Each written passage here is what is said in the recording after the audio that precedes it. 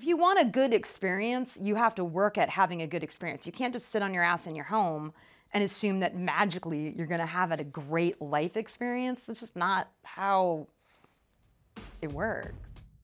That was a clip from today's guest, Meghan Smith, from Melody Note Vintage. When Monica and I were first talking about bringing in different voices and people who are going to have different takes on leadership, the idea is not always to have, let's say, some corporate leader or people that would be from spaces where you're like, oh yeah, that's like someone you expect to write a book on leadership. Like, yeah, that's cool, of course.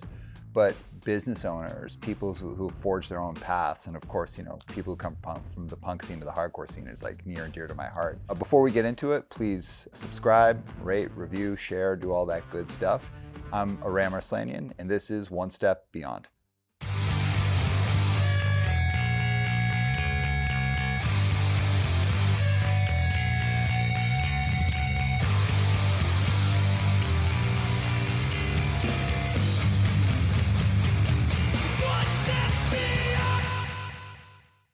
All right, Meghan, welcome to the show. Hi, thank you for having me. I appreciate it. Heck yeah. All right, so for the uninitiated, for those who don't know, who are you and what do you do?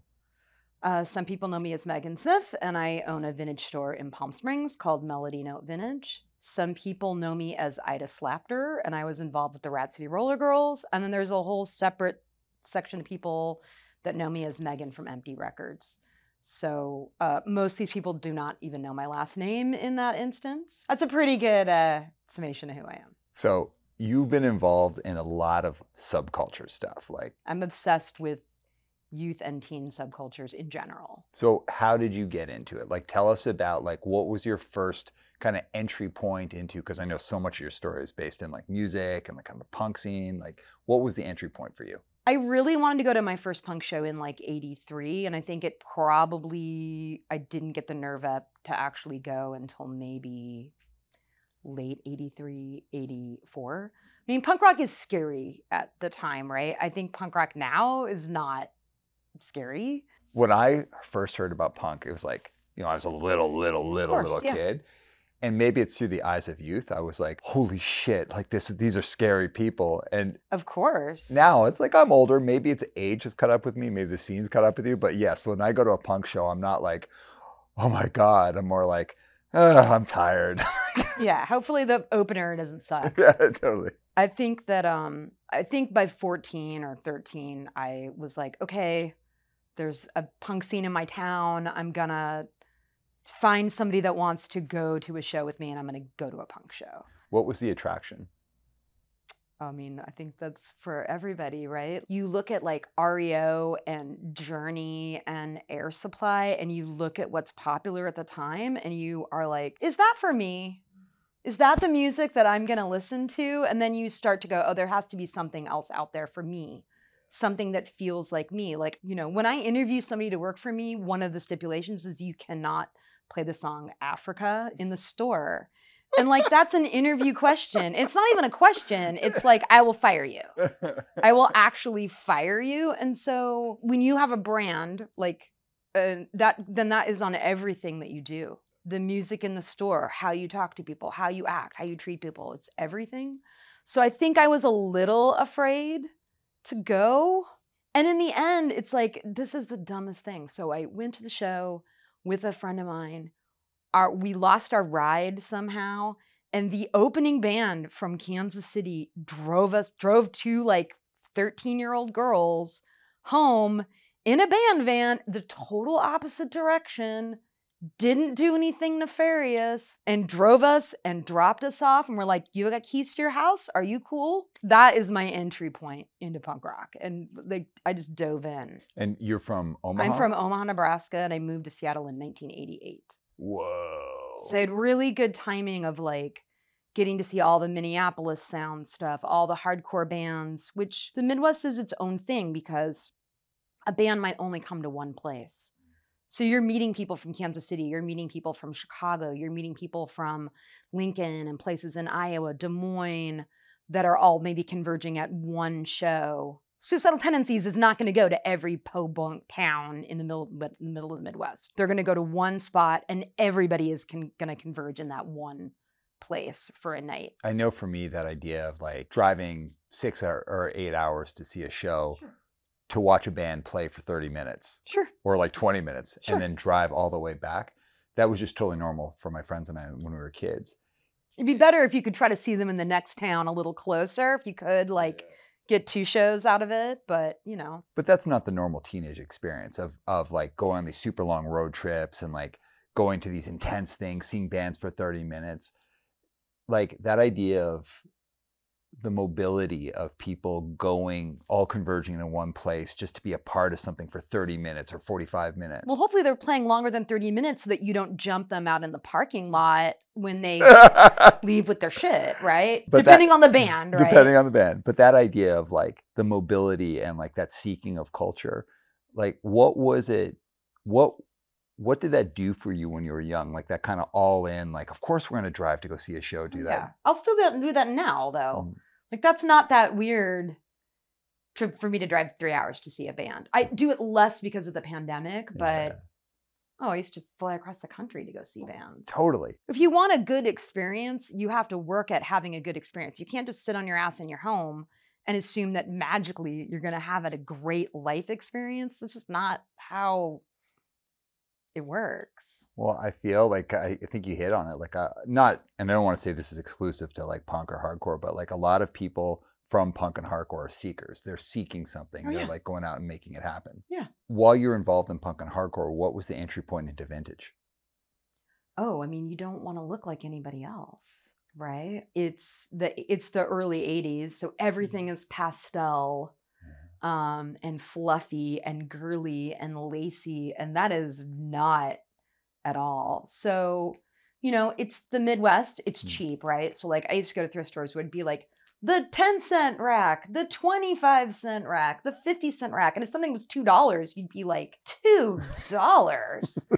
But I made $3.35 an hour. So that's almost it's like an hour and a half of work, or less than that, right? So I think, you buy 40s black dresses and you cut them really short, or you're buying, 70s maxi dresses and you're cutting them into minis. I mean, I destroyed so much cool clothing because there's tons of it.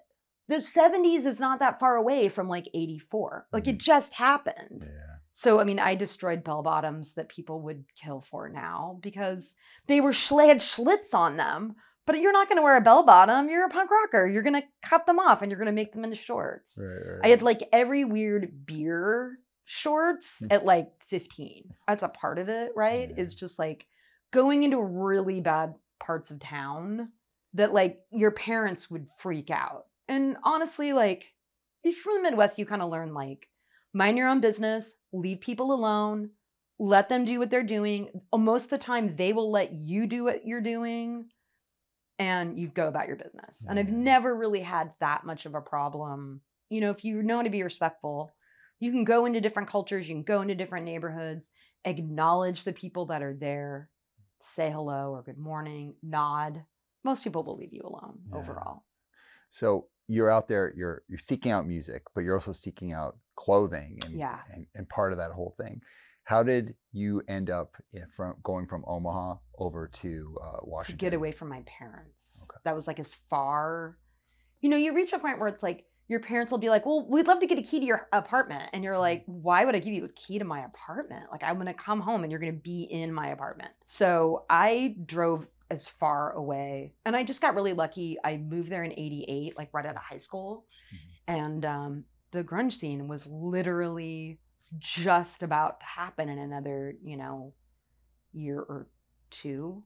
I just got really lucky to get to have those experiences for $5 or whatever. Which is so crazy that you were seeing these shows for $5. People will say something along the lines like, I'm never going to have experiences like that. And it's like, you're going to have really cool experiences that I'm never going to have because I'm older and I'm just not going to have those. Like, if you decide that somebody else is having a cooler experience than you're dead in the water already, right? Totally. Which gets into the not being open to experiences. Like, if we sit right here and just watch the world go by, we're not going to have great experiences. If you want to have them, you have to go like foster friendships, make yourself uncomfortable. And sometimes things suck, and then you're like, okay, this sucks. We need to leave, right? And knowing that boundary for yourself. But even sucky experiences can end up being, when you're with your friends, they make a good story or something funny that you tell 5 years ago, and that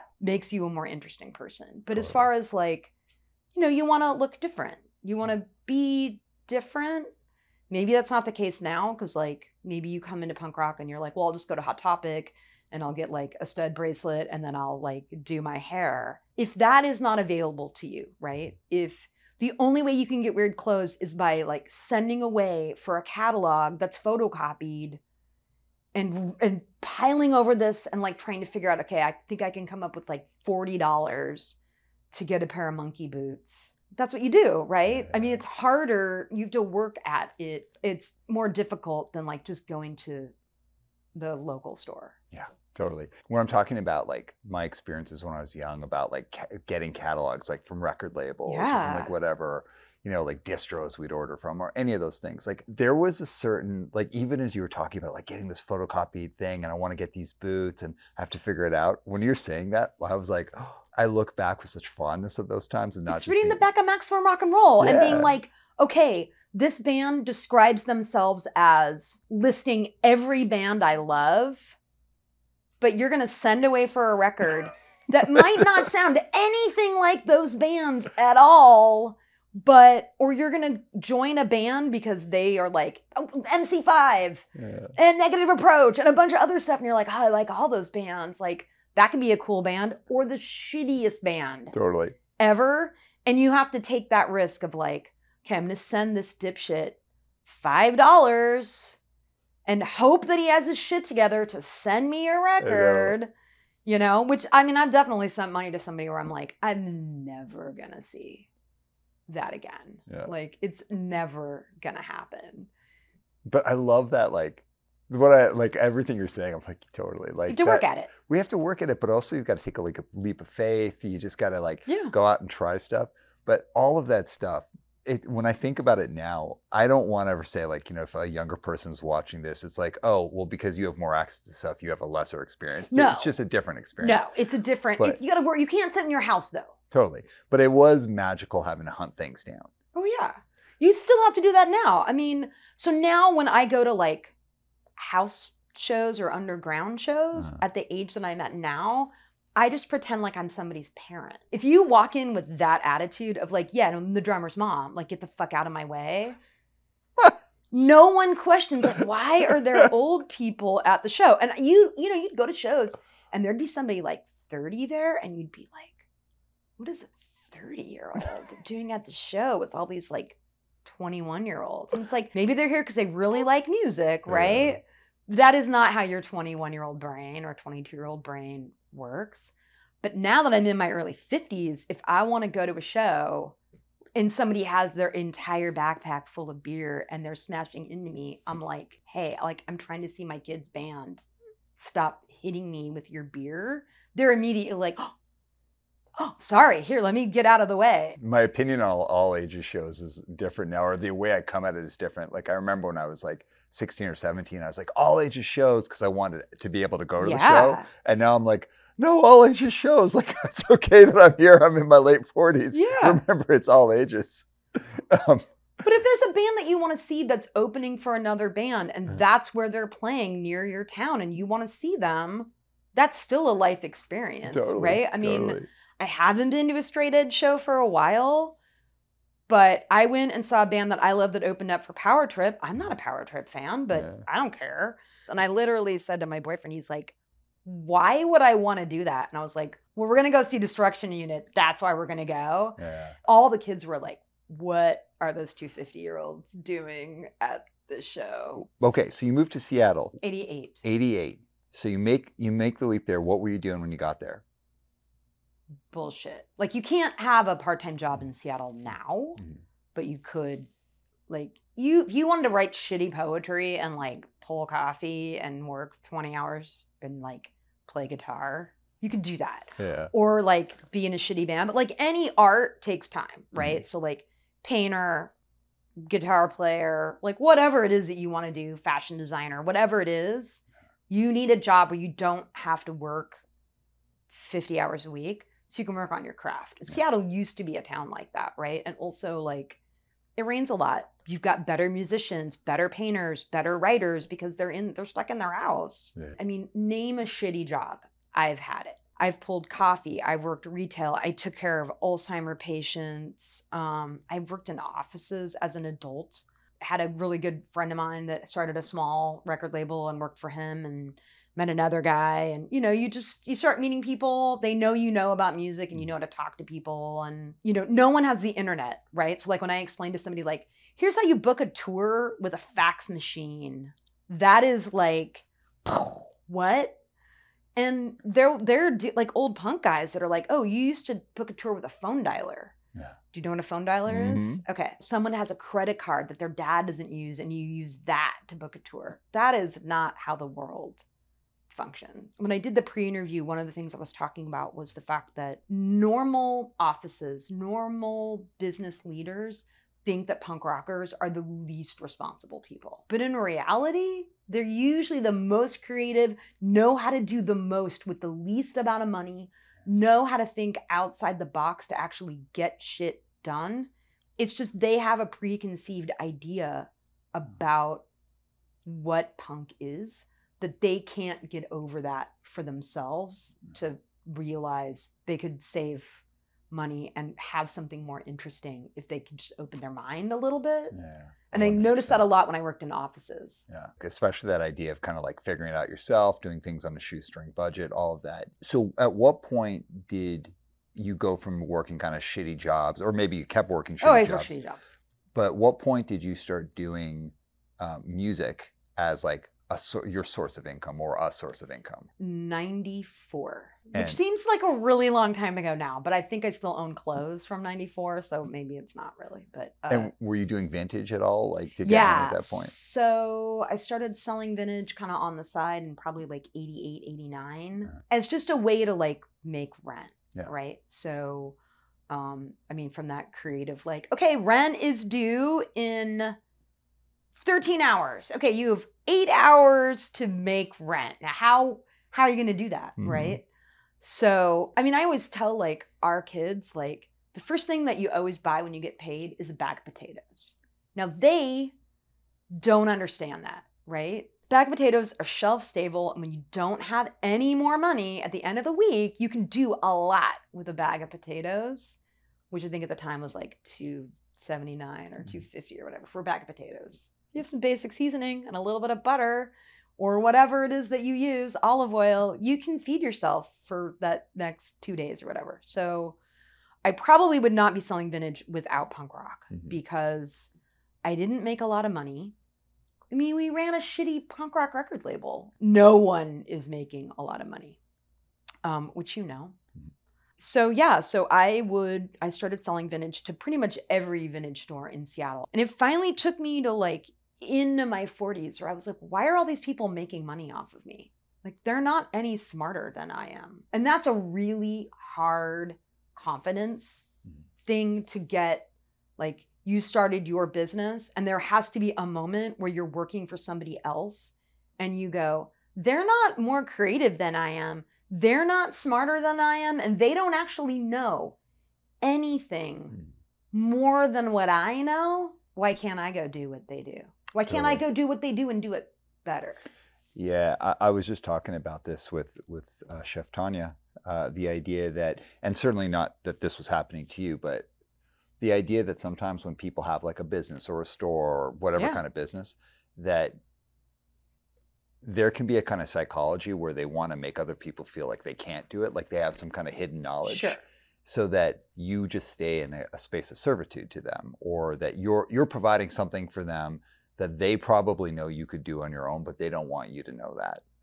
And sometimes other people do that to you, but sometimes you do that to yourself. You just assume there's an expertise or an ability that you can't reach to, and you got to figure out like, actually, no, I could do this. The average person who acts like they're an expert doesn't have the 10,000 hours into what they're claiming to be an expert at, right?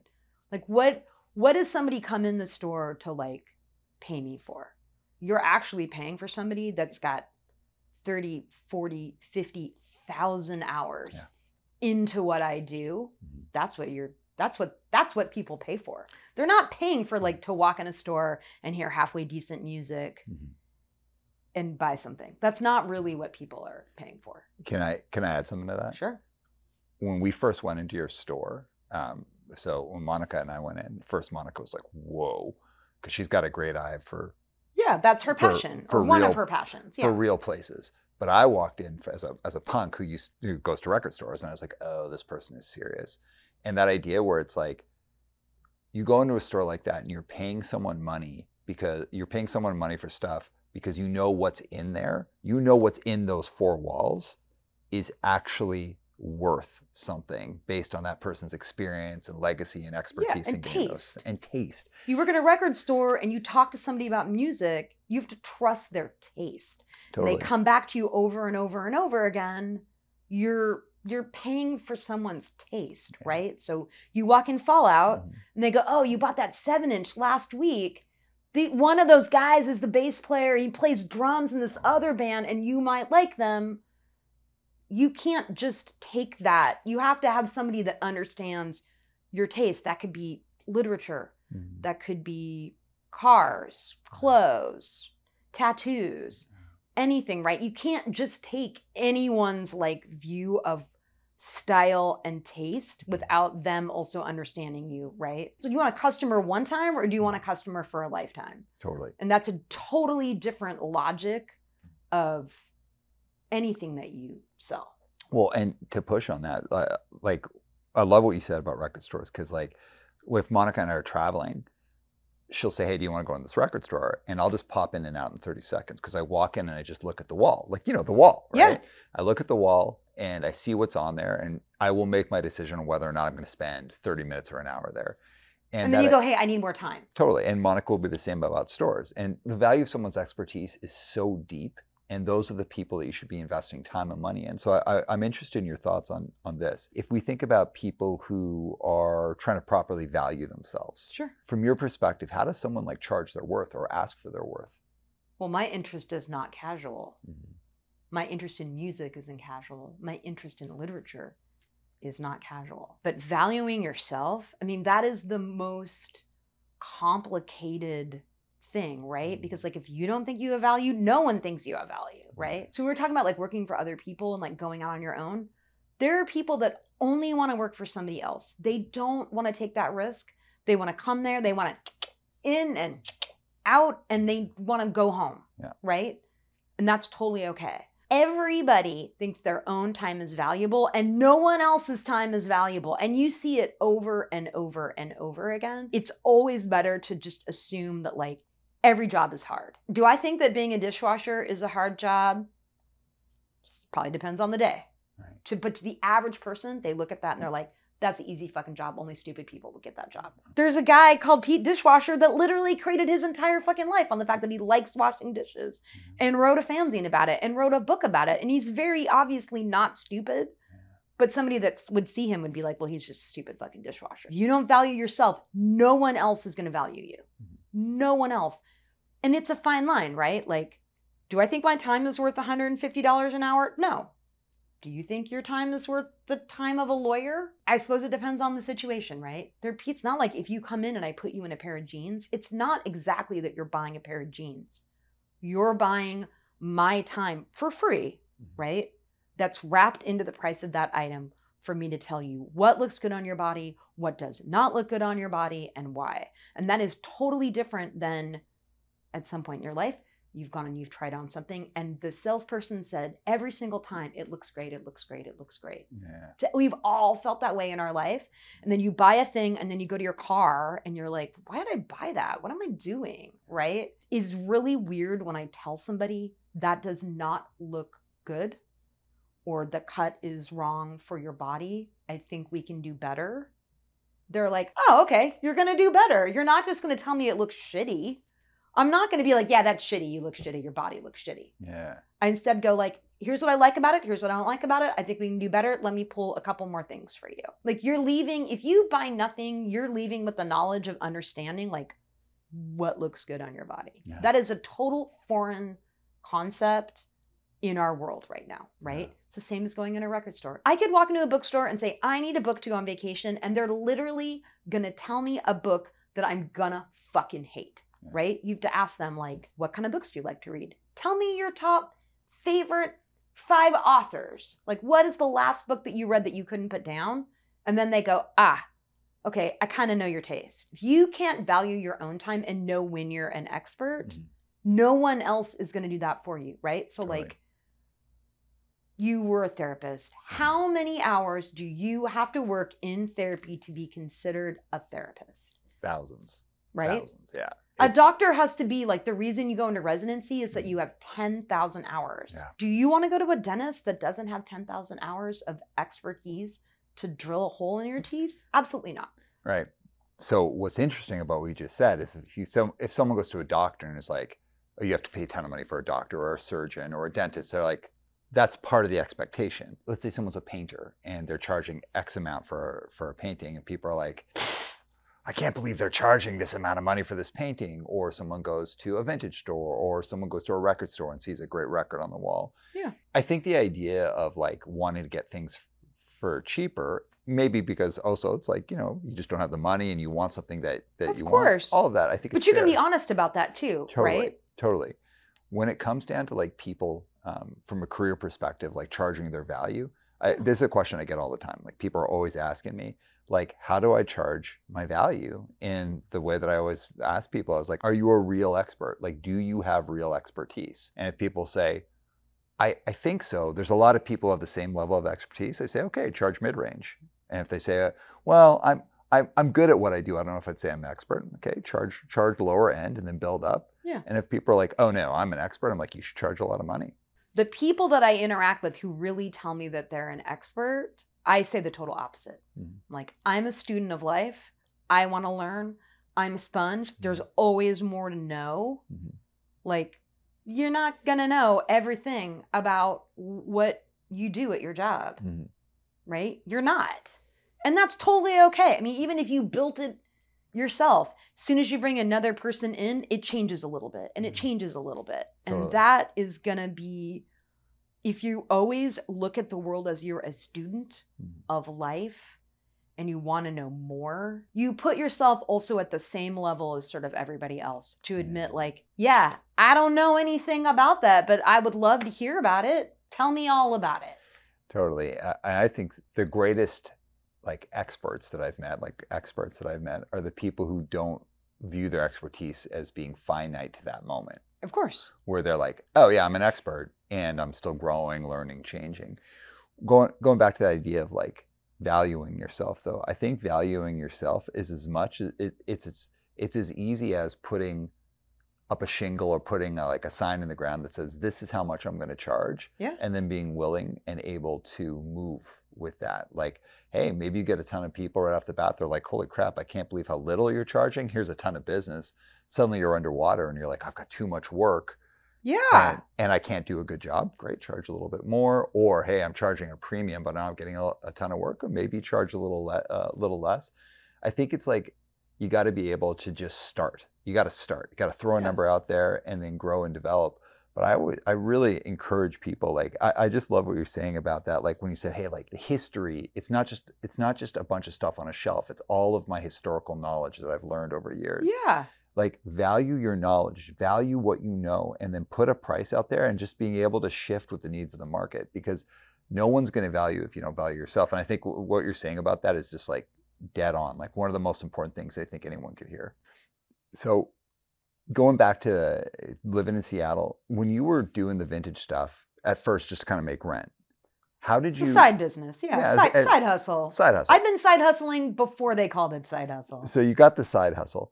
Were you just going out to like other vintage shops and like sourcing stuff at garage sales and selling up? Like, how did you do it? Well, I mean, the goal is always to get the things for yourself, right? So you want to trick out your house. You want to get new plates. You want to be different. I don't want things that are plastic. I don't, that's no shade to anybody that they want that in their life. Mm-hmm. They're like, I can buy all of my dishes at IKEA. It's like, well, but you're eating food off of that. Like, is that how you, for the rest of your life, like, you don't know what's in that.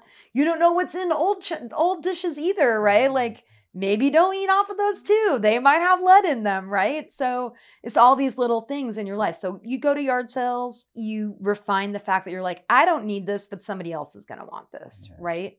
So it just kind of started to work out that way where like, if I needed an extra couple $100s, I could make a couple $100s without doing anything nefarious or illegal in a few hours, right? So, and you get better at it and better at it, and it becomes more refined, and you learn more, and I just look at life like it's just a tool belt, right? And you're just like, oh, I learned a new thing, and I like put that in my pocket, and I do this, and that's just like you just begin to pick that up as you go along. How did you, like back then, how did you learn about brands and clothing and all these things? Was it just like kind of a shared You knowledge? you just pick it up as you go.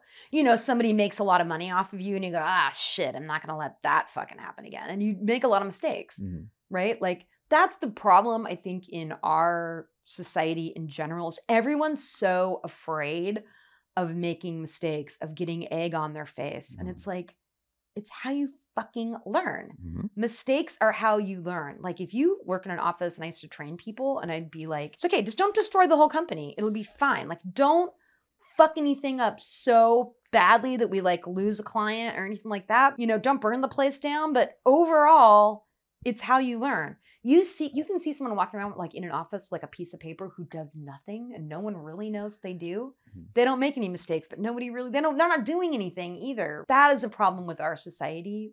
What are most of the things that you've learned that have defined yourself are not the things you did right. It's the things that you did wrong. Totally. I don't know. I hate to be like, well, in my day, but like I feel like in the last 15 to 20 years, maybe more, that like there's a computer in your pocket all the time. I had to learn all this stuff and just make mistakes. It's like you buy something and somebody makes a lot of money off of you, and you go, all right, that's how you learn how to value yourself, right?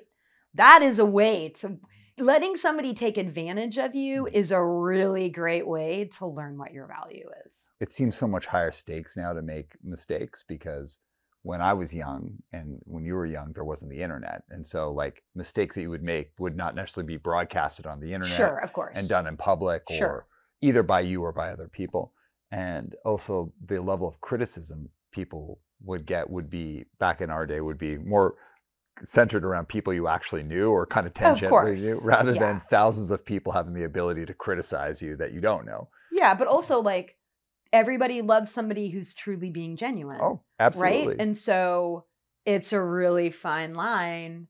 Like, a guy called me grandma today on the internet, and I literally was like, dude, the day that I'm a grandma, everyone will fucking know, including you, and I don't even fucking know you. Yeah. You're not insulting me. I am of the age, but I'm not there yet. And the day that I am, I'm going to bore the shit out of you with vintage fucking children's clothing.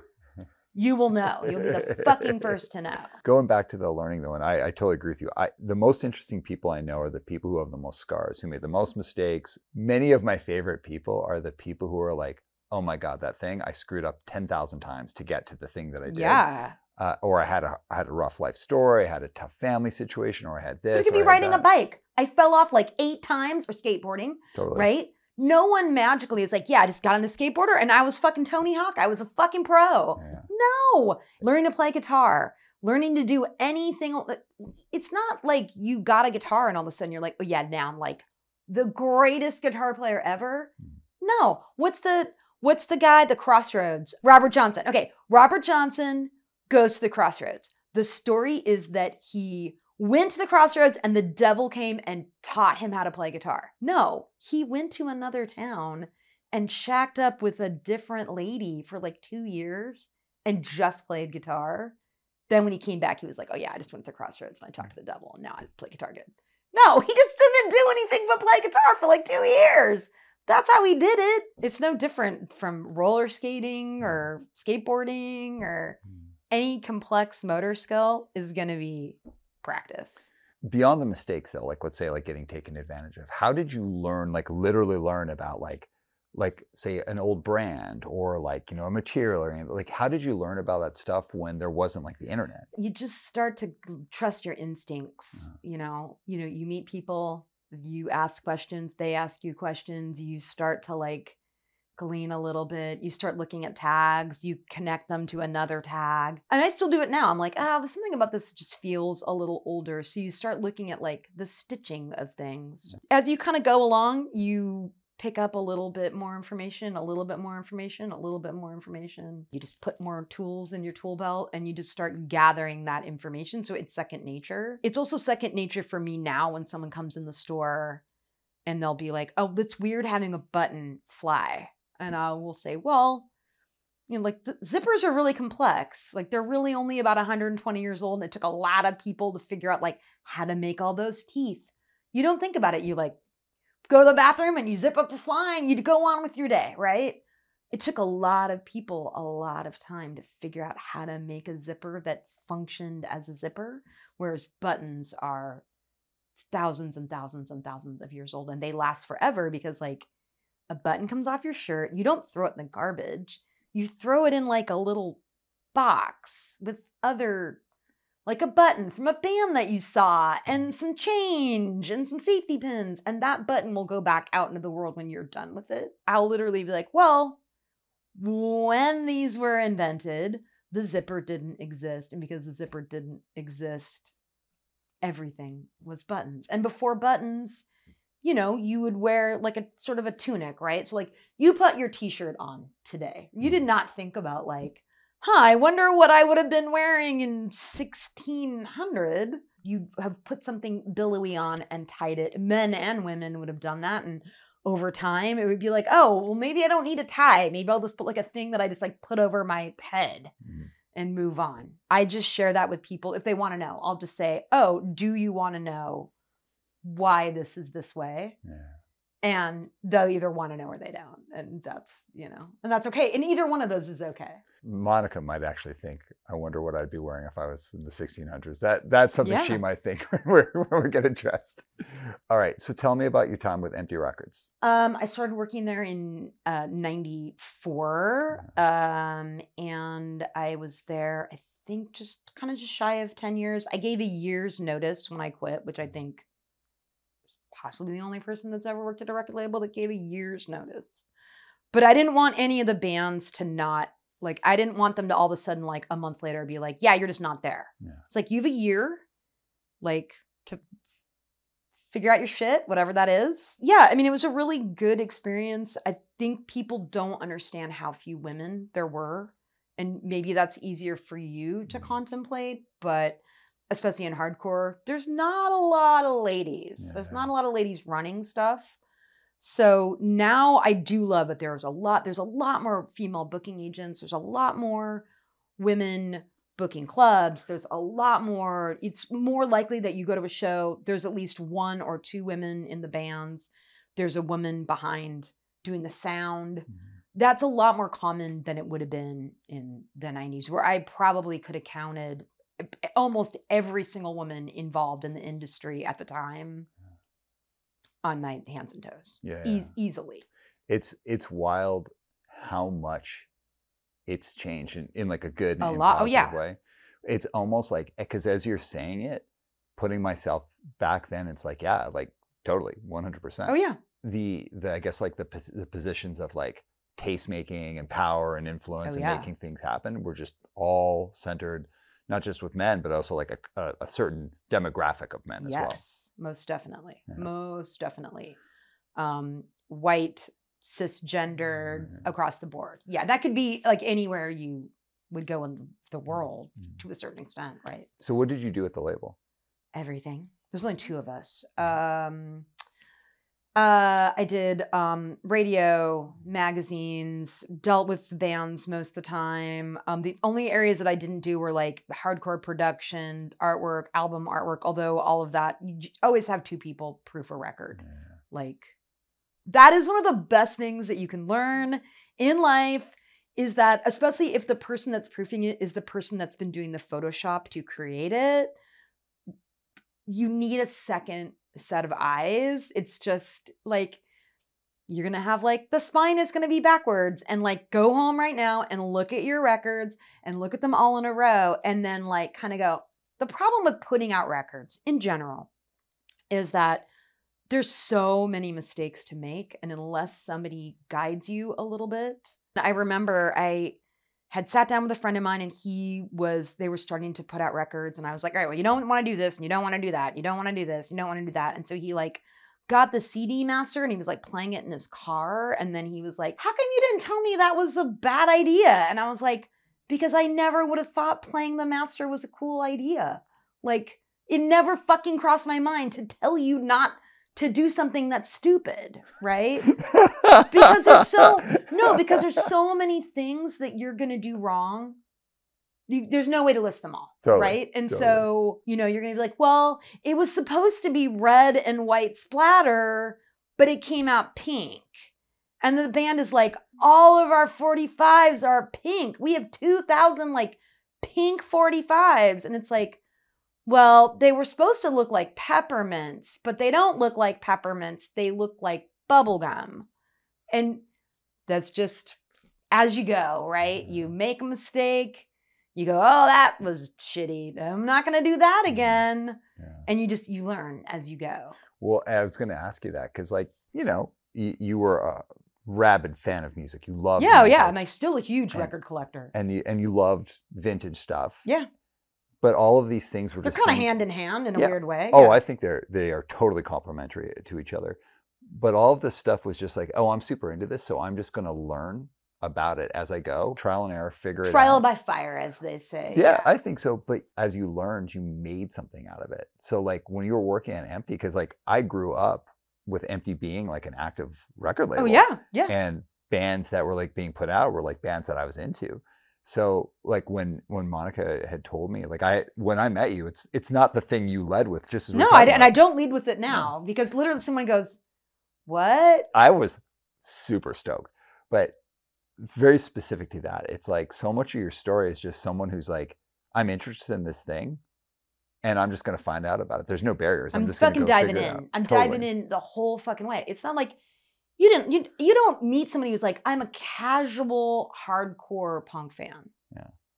Like, who's that guy? Who is that guy? Yeah. Yeah, but I'm like also really into like ballroom music and jazz. No, when you fall into that, like you are fucking in.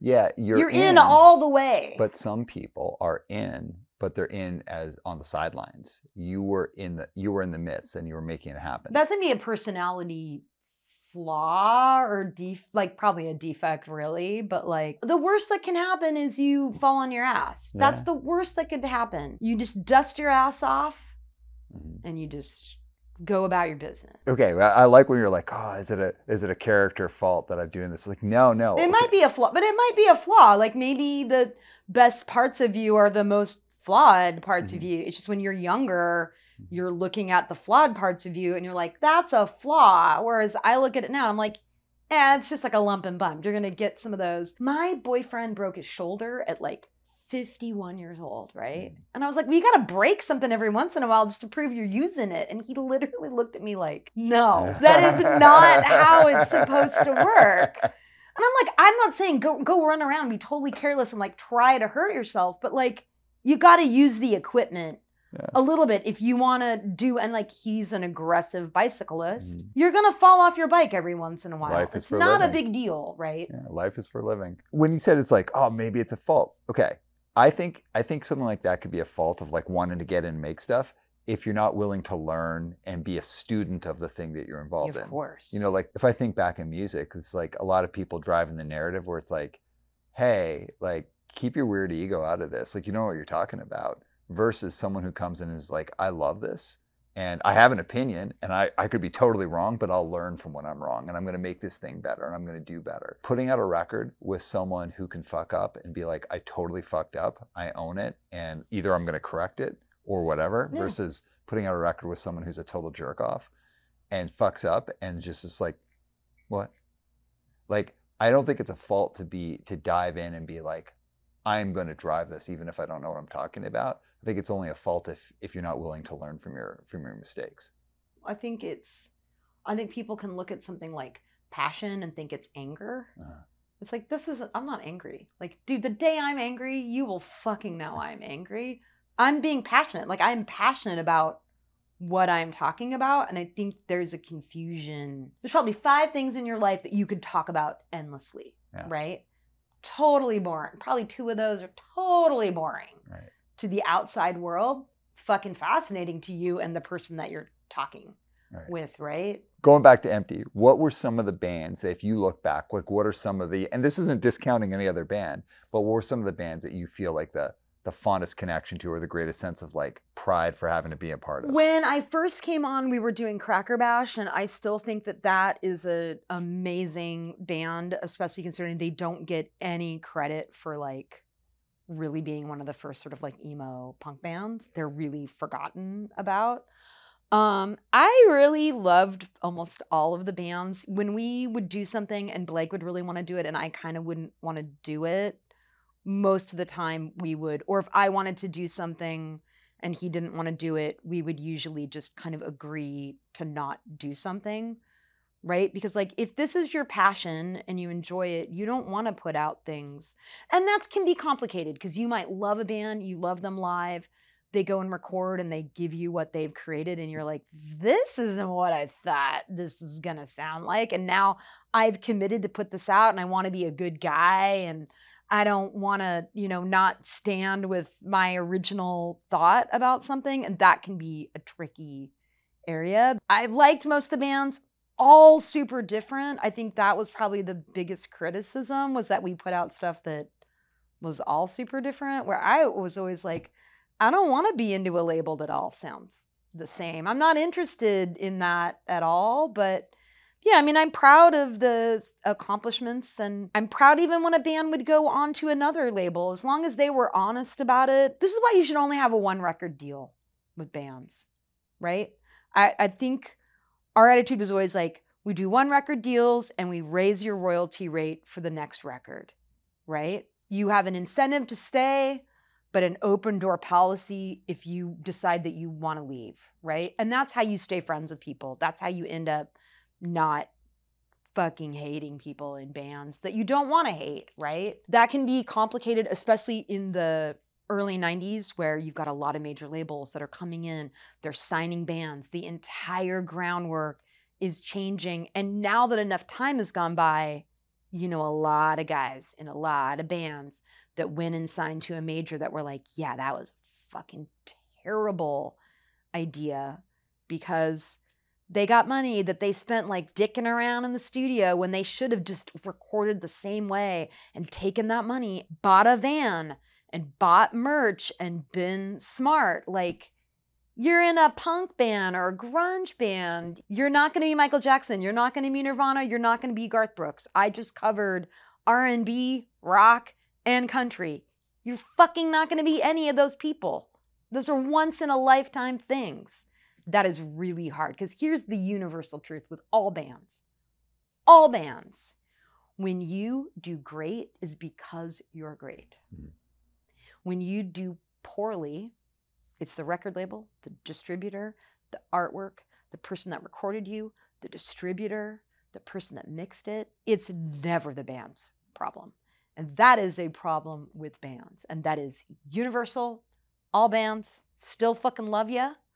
But like, I love the band Still Wool. If you go on to Spotify and listen to Still Wool, one of the best fucking bands to ever come out of Seattle. I could have given you a free record and offered to suck your dick, and I still wouldn't have sold fucking records. People did not like that band.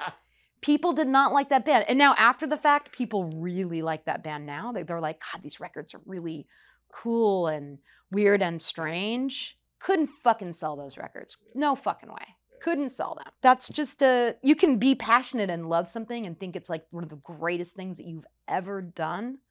People don't like it. All the stuff that we're talking about, right? Everything comes down to taste. So when you have a record label, or maybe you do a fanzine, you open a store, you do anything along those lines in a creative area, you're selling your taste. Your taste isn't going to be for everybody. Know that now. You'll be far better in your life to be like, our yum and our yuck are different. Your taste and my taste is different. And I don't need to have your taste.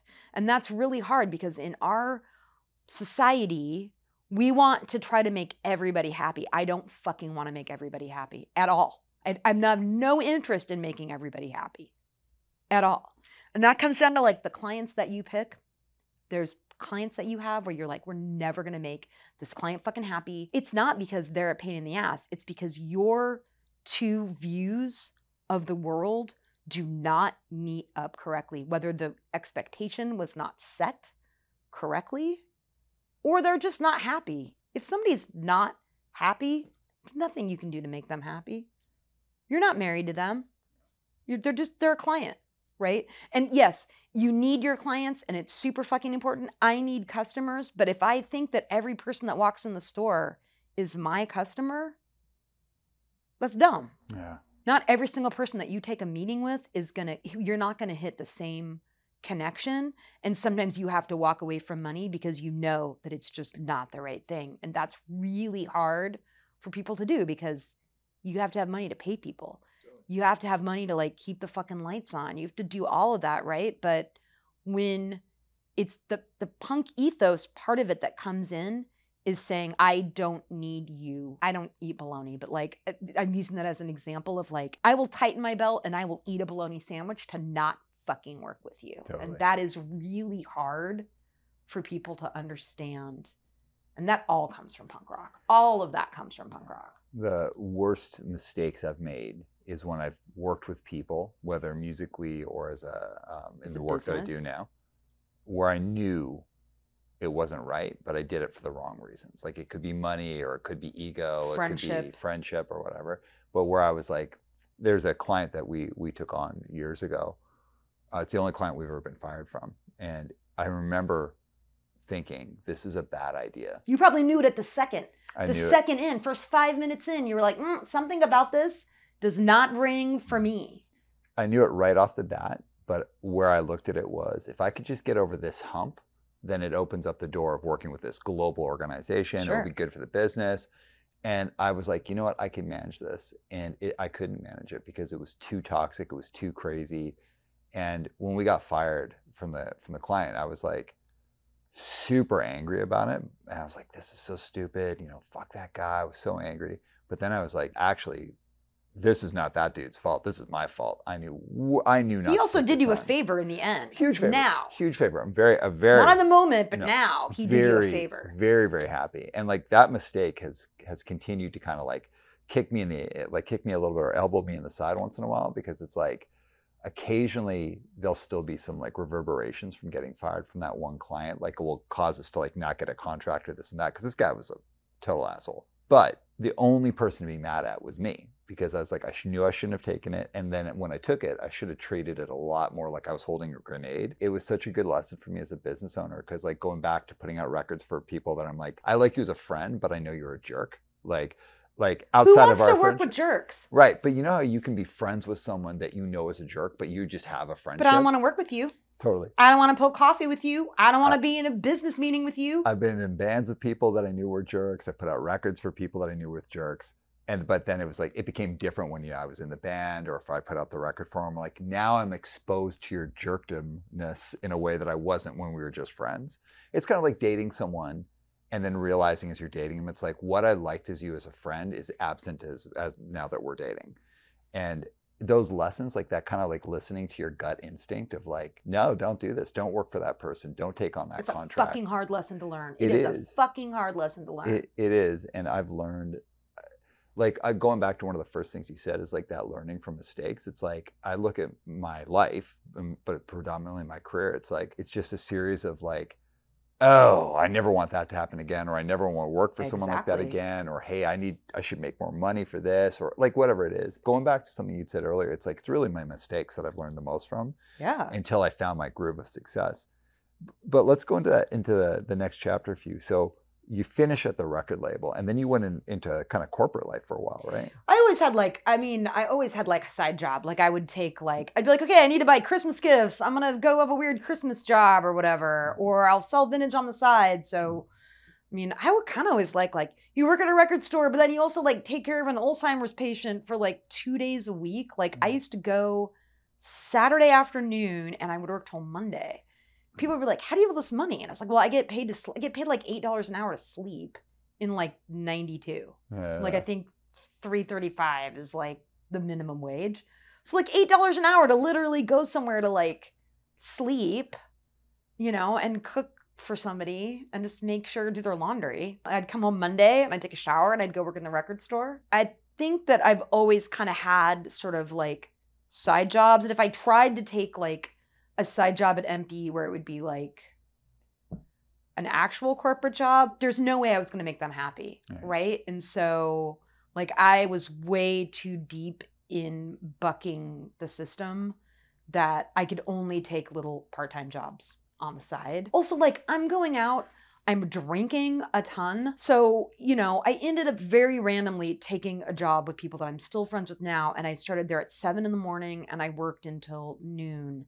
And this is at the beginning of the internet, right? So like, this is when people thought the internet is like a thing that 13-year-old boys are going to be super into. Mm-hmm. No one's going to have the internet, right? Like, that is going to be a thing that like your kid is into and you have to kick them off the phone because it's like, doot, doot, doot, doot, right?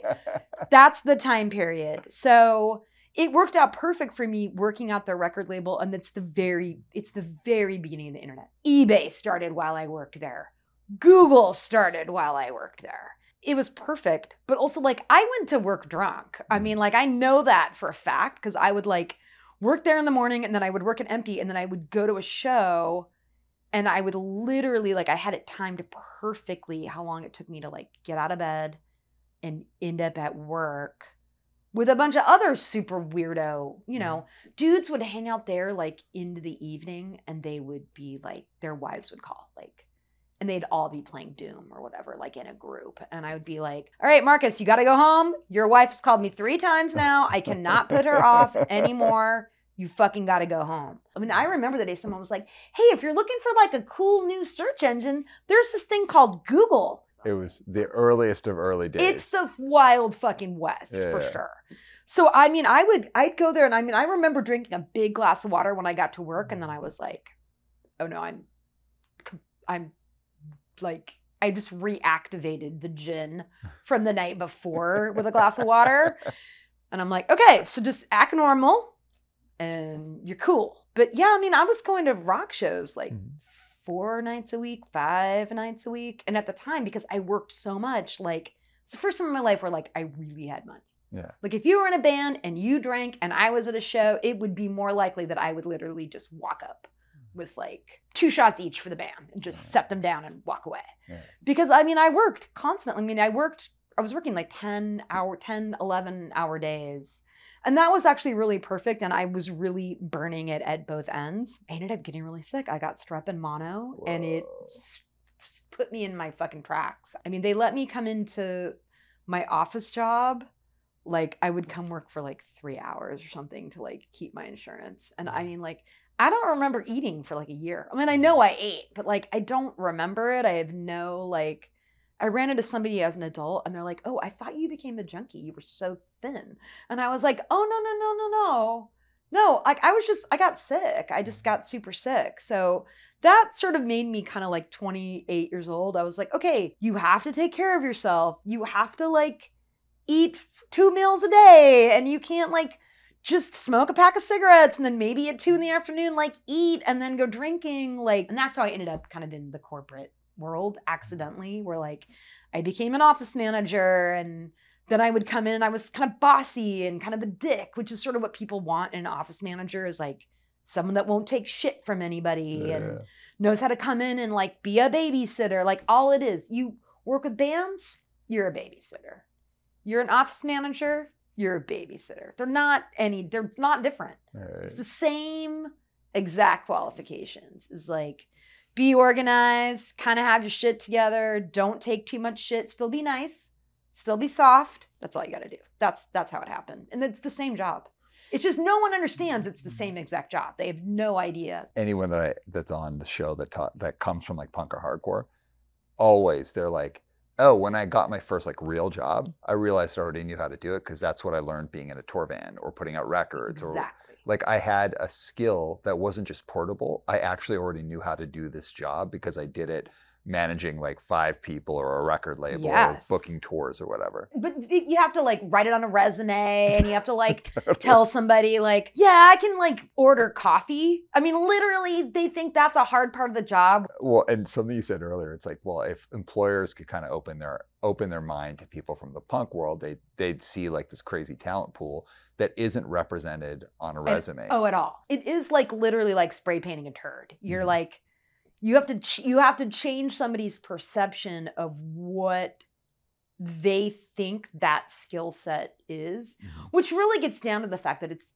really easy for men to do that. And it's really fucking hard for women to do that. And so like any guy would just walk in and be like, yeah, like, of course I know how to do Photoshop and take photos and do your social media and run all of your computers and do your IT department. This guy he's going to go home and be like, okay, what's the first thing you do when you work in IT? You just tell people to restart their computer. Okay, I can do that. That is something that women will not do. And women probably need to do that more, which is like, yeah, of course I know how to do that. Any guy knows how to do everything. And this is not shitting on women. This is not shitting on men. I just think we should take a page from that fucking book of like, I know a guy who literally got hired at Adobe who did not know how to do anything at Adobe at all, lied in the interview, and then literally went home when he got the job and was like, okay, I got the huge ass book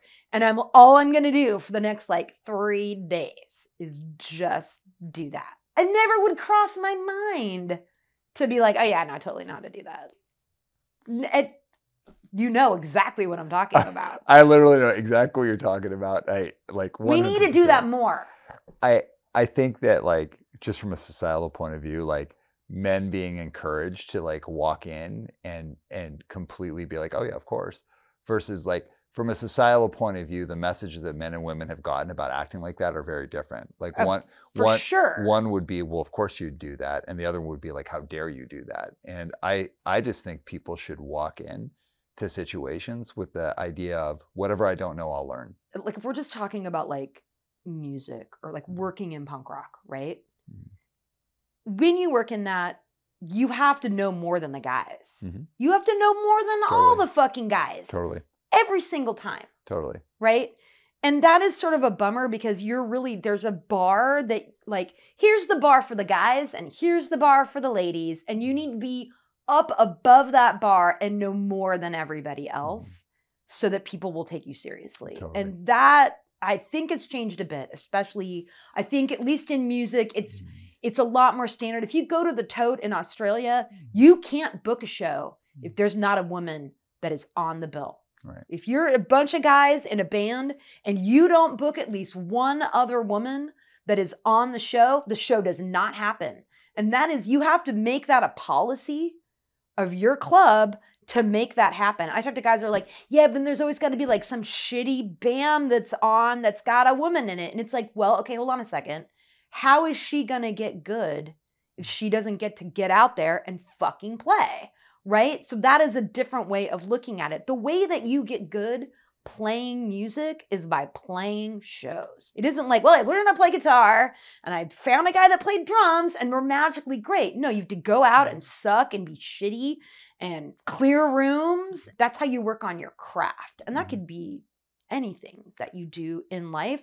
We have to change the idea that is like, only men know about music. I shouldn't have to know more than everybody else. I know that you mean more than just in music, but like I see this in the corporate world a lot where it's like the expertise that women have to bring to the table to be considered a peer is often far higher than like what the average other male work would have to have. So I think that's like prevalent in all spaces. And something that blows my mind is like going back to the musical thing. I mean, I can say factually for myself, I'm a terrible musician, like terrible. And that's okay. I can barely play guitar. And I know there are many... Shouldn't stop you from being in a band though. Oh, absolutely not.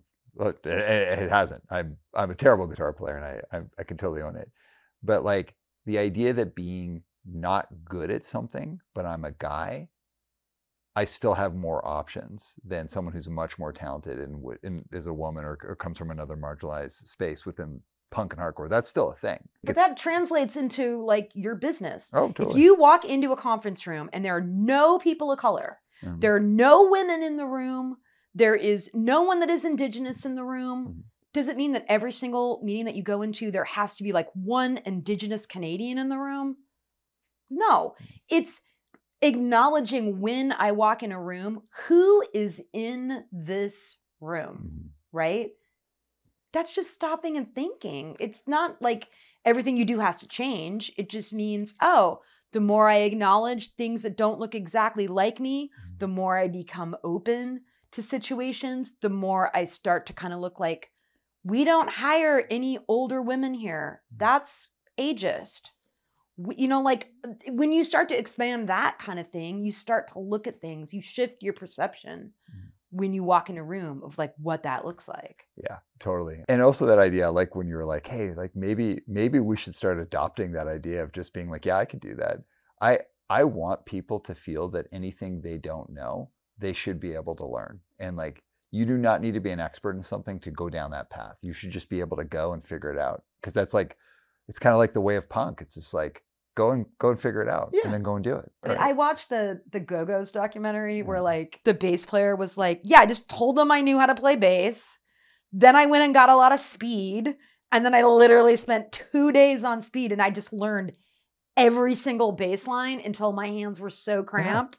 And then I just passed out. Yeah. And it's like, that is exactly the fucking attitude that more of us need to take. Is like, all right, I'm just going to cram. I'm going to cram for it so hard that I'm just going to be proficient at it. And I think we need some things in life you can't cram for. That is the truth, right? Like you can't take no-dos and like read a book and take a test. Like some stuff you got to actually like learn. But learn the stuff. Yeah, but you could learn. Like you could learn the first steps to get you in the door. Yes. Yes. I love this story about the Go-Go's. It's like, yeah, I mean, yes. You know, I'm not going to take like speed to do it, but like, yes, just say yes. Just do your thing. Just like jump into it and figure it out. And not for everything. Like, for example, I can't learn how to be an acrobat in 2 days, but nor do I want to. Like, I don't want to do that. I will break a leg. Right. And end up in the hospital. Yes. It's not going to be good. Men maybe need to take the I know everything down, and women need to be able to take up I know more than you think I do. And somehow we need to have those things meet a little bit more in the middle. And I don't know if that's exactly the right way to put it, but. No, yeah, I think you've hit it. Like, I love when people are like, yeah, I can do that. Like, I'm going to figure it out.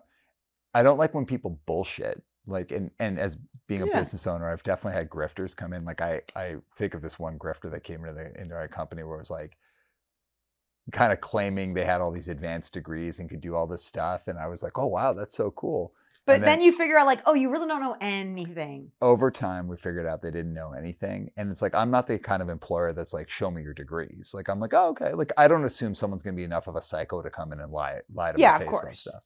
So after a while, I was like, oh, you are so full of shit. And it added up over time. And we ended up like doing an exit. But like, up until the point where someone's like bald-faced lying, I kind of like the idea of people being like, oh yeah, I can do that. And then they just figure out how to do it. Yeah. That's cool. And some people are good at stuff that like is not within their exact wheelhouse. Like that's how you figure out you're really good at something, right? I mean, I just thought, oh, I'm going to turn 50 and I'm either going to try to do this or I'm not going to do this, right? Like 50 is the dividing line of like, it's now or never. It's do or die. I need to do this while I still have the energy to fucking do this, right? I talked to somebody last week who's like young, playing guitar, wants to be in a band. And it's like, do you want to be in a band in your 20s? Or do you want to be in a band sleeping on somebody's floor in your 40s? And she was like, that is a really good way to look at it. That is the best way to look at it. There's a time and a place for everything. And being in a band in your 20s is the most ideal time to do that, right? And it's also kind of like things that look really good on a 15-year-old look a little less good on a 25-year-old, look a little less good on a 35-year-old. I try to not talk about shit that I don't know about. When I used to go to other towns or I would meet bands, I think the best thing is like, just be cool. You don't have to tell everybody like who you are. But the people that would not treat me right and then would be like, oh, I didn't realize that you ran a record label, blah, blah, blah, blah. And I would be like, yeah, you already showed me that you're who I don't want to work with. Totally. And your band is like just okay. So the fact that you couldn't just be cool to me and be cool to everybody, that's how you figure out who you want to work with, right? Like, that's not about punk rock. That's like every area of your life. You kind of go like, I want to be around cool people. I don't want to be around dicks. That was sort of like our motto with the label. I felt the same way about coaching roller derby. It's like, this is my hobby. And if I'm in my hobby, I don't want to be around assholes. I'm not interested in being around people who are dicks, who are assholes, who are not cool to people. And the more you filter your life to always be that way, where everybody you work with, where you're like, I don't want to work with dicks. I don't want to work with assholes. If you start to just make your whole life like that, you can make your whole personality that. Your life is so much easier when you just make that as a decision in your life. Like, assholes, not interested. Totally. And everyone can be an asshole for a couple hours. I'm talking about asshole every day. It's their baseline. It's their personality, right? Not like, oh, so that person was in a bad mood. That's out of character. They're going to go home. They're going to cool off. They're going to be fine. Yeah. That I have no problem with. Let's talk about Melody Note. What about it? Okay, well, all about it. So I needed a weird name because I'm really into music. And I was like, all right. And I'd gone to Japan. People constantly think my name is Melody, which I just respond to now. And they don't know the name of my store. And I thought, I was in Japan, you'll see like a cat with a piece of kenji in its mouth. And that's the name of the store. And I thought, oh, Americans aren't stupid. They'll get the name of my store. No one has any fucking idea. And they'll be like, what's the name of your store? And I'd be like, well, it has Melody Notes and it says Vintage. That's the name of my store. Nope. Also, if you name your business something that has a woman's name in it, that will be your name. Yeah. I just answer to it now. I'm just... So what was the decision to go from it being the side hustle to a thing where it's like... Turning 50. Turning 50. Turning 50. And I'll tell you what the fuck happened. I was driving cross country with a girlfriend of mine and she was driving and I was like, God damn it, I fucking hate when you drive. I want to be the driver. And she's like, shut up. She's like, why don't you plan your 50th birthday party while you're sitting there? I was like, oh, it's a really good idea. So I knew I was going to try to open the store and I thought would be perfect. I'll have the store open. I'd love to do Mudhoney and Radioactivity. I don't know if you know those bands, but Mudhoney and Radioactivity, 2-band bill, Pappy and Harriet's 50th birthday party. Like if you're going to do it, don't fuck around. Go all out. It's exactly what we did, except for we did it leap year day of 2020, which means that's the last time anybody saw anybody. Whoa. So I have friends that like that party sustained them for 2 years. So so I opened and I was open for 31 days. And I mean, I changed my whole life, like corporate job, all the money on the line, like everything on the line. And then I was like, okay, well, I like crying and I like wine. So this pandemic is perfect for that. And I closed. I drove back to Seattle. I didn't know what the fuck else to do, you know? My partner and I go back and forth from Seattle to here. So like more winter here, more summer there. And I mean, I just set the burglar alarm and like went home and was like, okay, stuff we might need. Toilet paper. Like, I don't fucking know. Like, I just took 2 IKEA bags and just put a bunch of shit in the IKEA bags and like threw the shit in the trunk of my car and like drove to Seattle. Didn't know if I was going to reopen. Didn't know if I was going to pay to get out of the lease. Didn't know what I was going to do. And I had just hired somebody. And then I felt fucking terrible. And then I was also like, you've only worked for me for 10 days and I'm still feeling this like, it's the difference between when you hire somebody for somebody else and you hire somebody for yourself. And I've hired tons of people in offices for like, I'm your office manager and I fucking hire people. They seem nice. I'm sure they're fine. Yeah. They're not my employee. Like I don't have to sign their check. I don't have to not pay myself to pay them, right?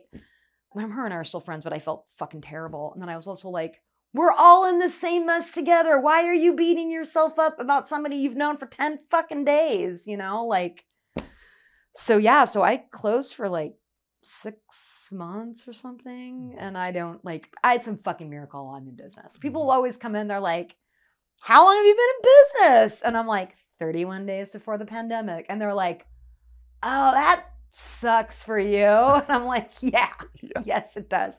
But it's made me bring back all my own, like all the old kind of punk rock sort of things you fall back on, which is like running lean, being smart, being conservative, which is a really hard thing when we're talking about corporate America not embracing punk. Punks are fucking conservative. They're not conservative politically. They are conservative about money, being economic, getting the most bang for your buck, like being smart.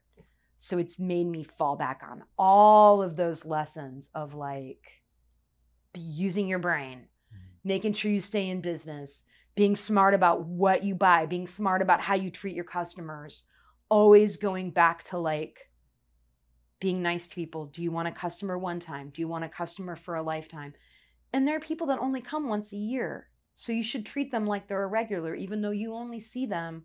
I might only see you one time a year, but I want to treat you like I'm super excited that I only get to see you once a year. It's a totally different way of looking at a customer and everything, right? It's made me smarter, hungrier, want to know more. So when you first started the store, pandemic, you shut it down, but then you reopened it again and shut it down again, right? Yeah, so I was able to reopen in the summer, and then Palm Springs closed a second time. And the reason why is because everybody was coming to Palm Springs because we had outdoor dining. Right. And so people that had been trapped in their house, I mean, I knew people that moved to the desert because they were like, well, if I'm being trapped in my house in Portland or Seattle, I might as well be somewhere where I can be outside. Yeah. And I know that was a secondary problem. So we closed again and I went home and, made more bagels and made more sourdough, and you learn about yourself. Like that was the perfect time. If there was a thing in your life where you were like, if I ever don't work, I'm going to do XYZ. If you didn't take that as the opportunity to do that, then you weren't using your time. Totally. Like I only had one thing. I was like, I'm going to fucking learn how to make bagels. And I fucking make killer bagels now because I made them every week and gave them away for free, right? So financially though, how did you survive? Fucked. I had a little savings because I thought, what if I'm bad at this? Which is totally not how people work. So I had 3 months of rent. Mm-hmm. Maybe I'm shitty at this money. I had made a little bit of money in that month, obviously. And then I got the small $6,000. It's not a lot, but $6,000. That helped me for another couple months. And then I just went to my friends and I was like, hey, I'm going to reopen at some point. Do you want to spend $75 and get $100 gift card? Do you want to spend $50 and get a $75 gift card? Never expires. You can have it forever. That helped give me another month of rent. And now, I do not function without a certain amount of money in my bank account because I like to have a year of rent and bills in the bank at all times. I have a year of burglar alarm payment, phone payment, internet payment, Spotify, rent. Insurance sitting in the bank at all times. But how did you build that back up? So when you opened up again, so things people really wanted to buy stuff. Yeah. Y'all got fat or y'all started running marathons. No one's the same. Yeah. I had a beautiful woman come from Canada and she came from Vancouver. She kind of talked to me a little bit in the store, but there were other people in the store. And as soon as we were alone, she's like, I need pants. I haven't left my house for a year and a half. My clothes don't fit. And I was like, okay, cool. Let's just decide this is going to be emotional labor right now. Let's just accept that this is going to suck. It's going to be hard and we're going to be okay. Yeah. Let's just accept that now. And I have guys too that they've been a 32, USA 32 in Levi's their whole life. And they're in a 33 or a 34. And I'm like, you know what? Let's just get you looking good right now. No one has to know what size your pants are. Let's just make you look good right now. So it's confidence is part of it, making people feel good. And some people know, right? They come in, they know what they like, they try it on, and they buy it. But some people need the emotional support of a soft landing when maybe they started running marathons and their body changed. Maybe they were like me and they started baking bagels and their body changed, right? Like everybody needs a soft landing, and people were really wanting to go out and spend money. So we would open and I'd get tons of people, and then we would close again. And I just was really conservative, and I didn't spend money. I just was like, I'm gonna always make sure. And now I always have enough in my bank account for a year of anything I need.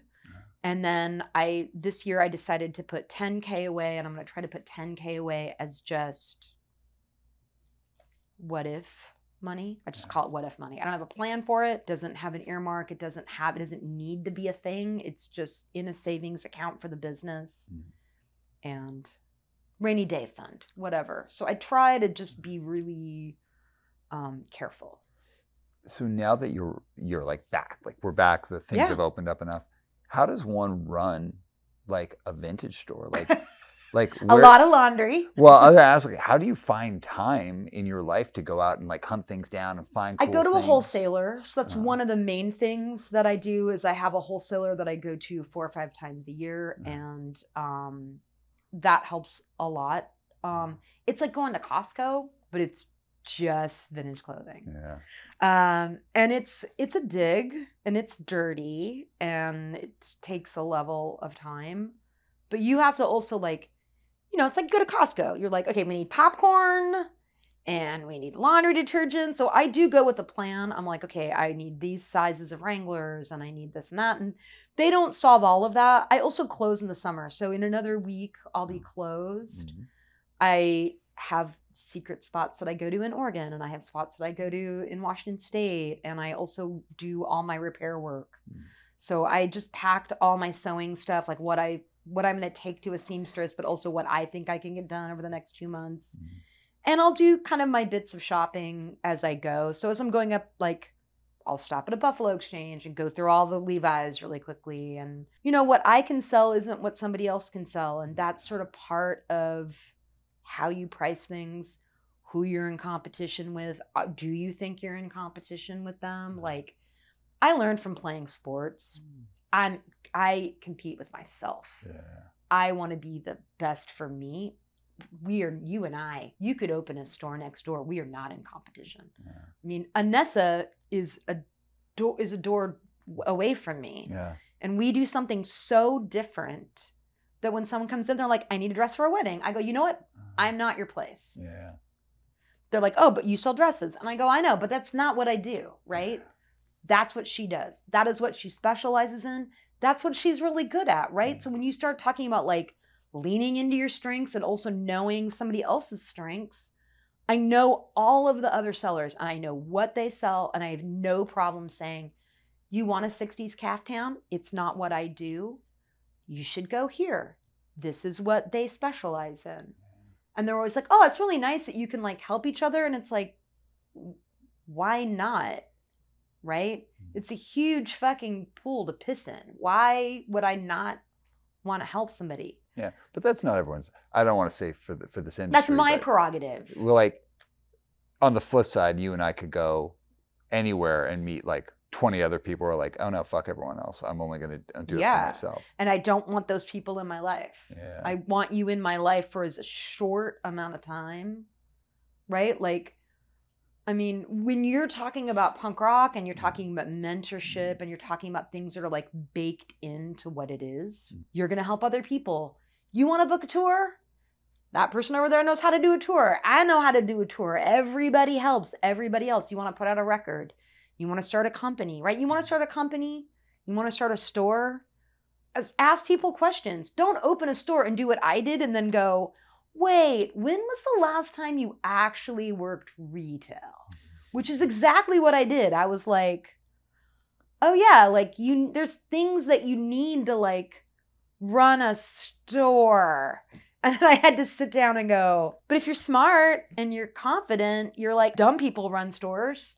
That's how I look at everything. Is there somebody stupider than me that seems to be able to do it, and I know I'm smarter than them, and they're successful?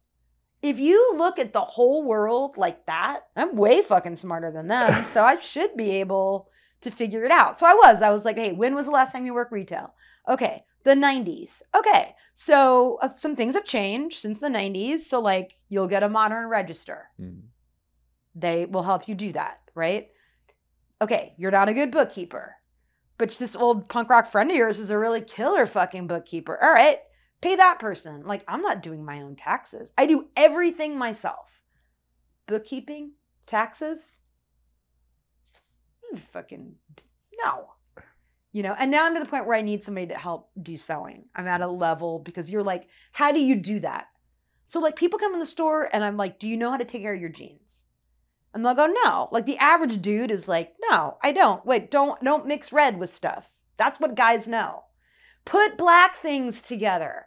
But then you explain to them like, hey, your favorite punk rock t-shirts or your favorite rare t-shirts shouldn't get washed with your denim. And they go, oh, why not? I just put all the same colors. And it's like, your denim is beating the shit out of your rare t-shirts and they're not going to last as long.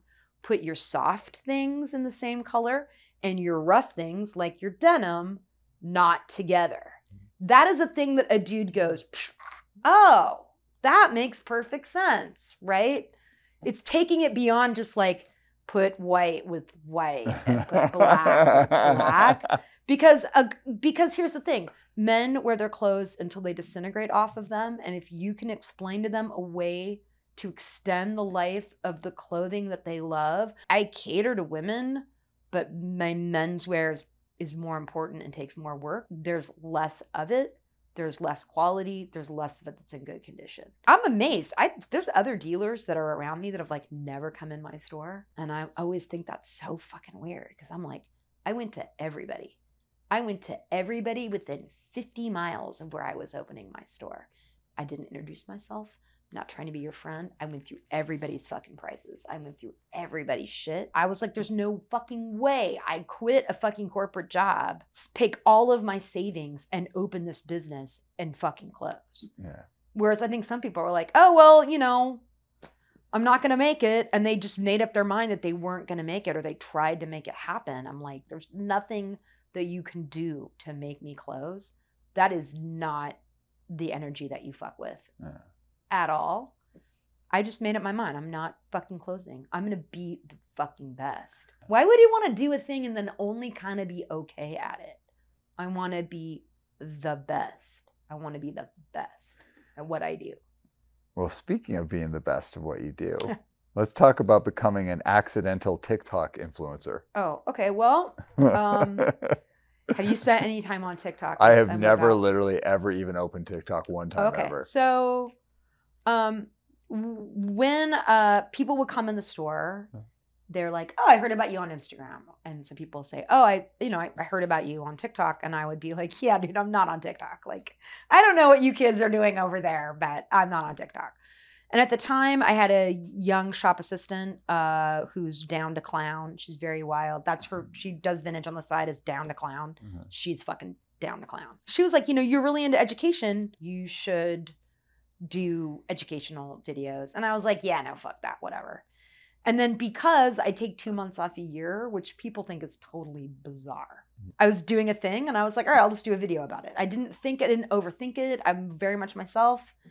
And I think I did a video like how to repair your denim or something.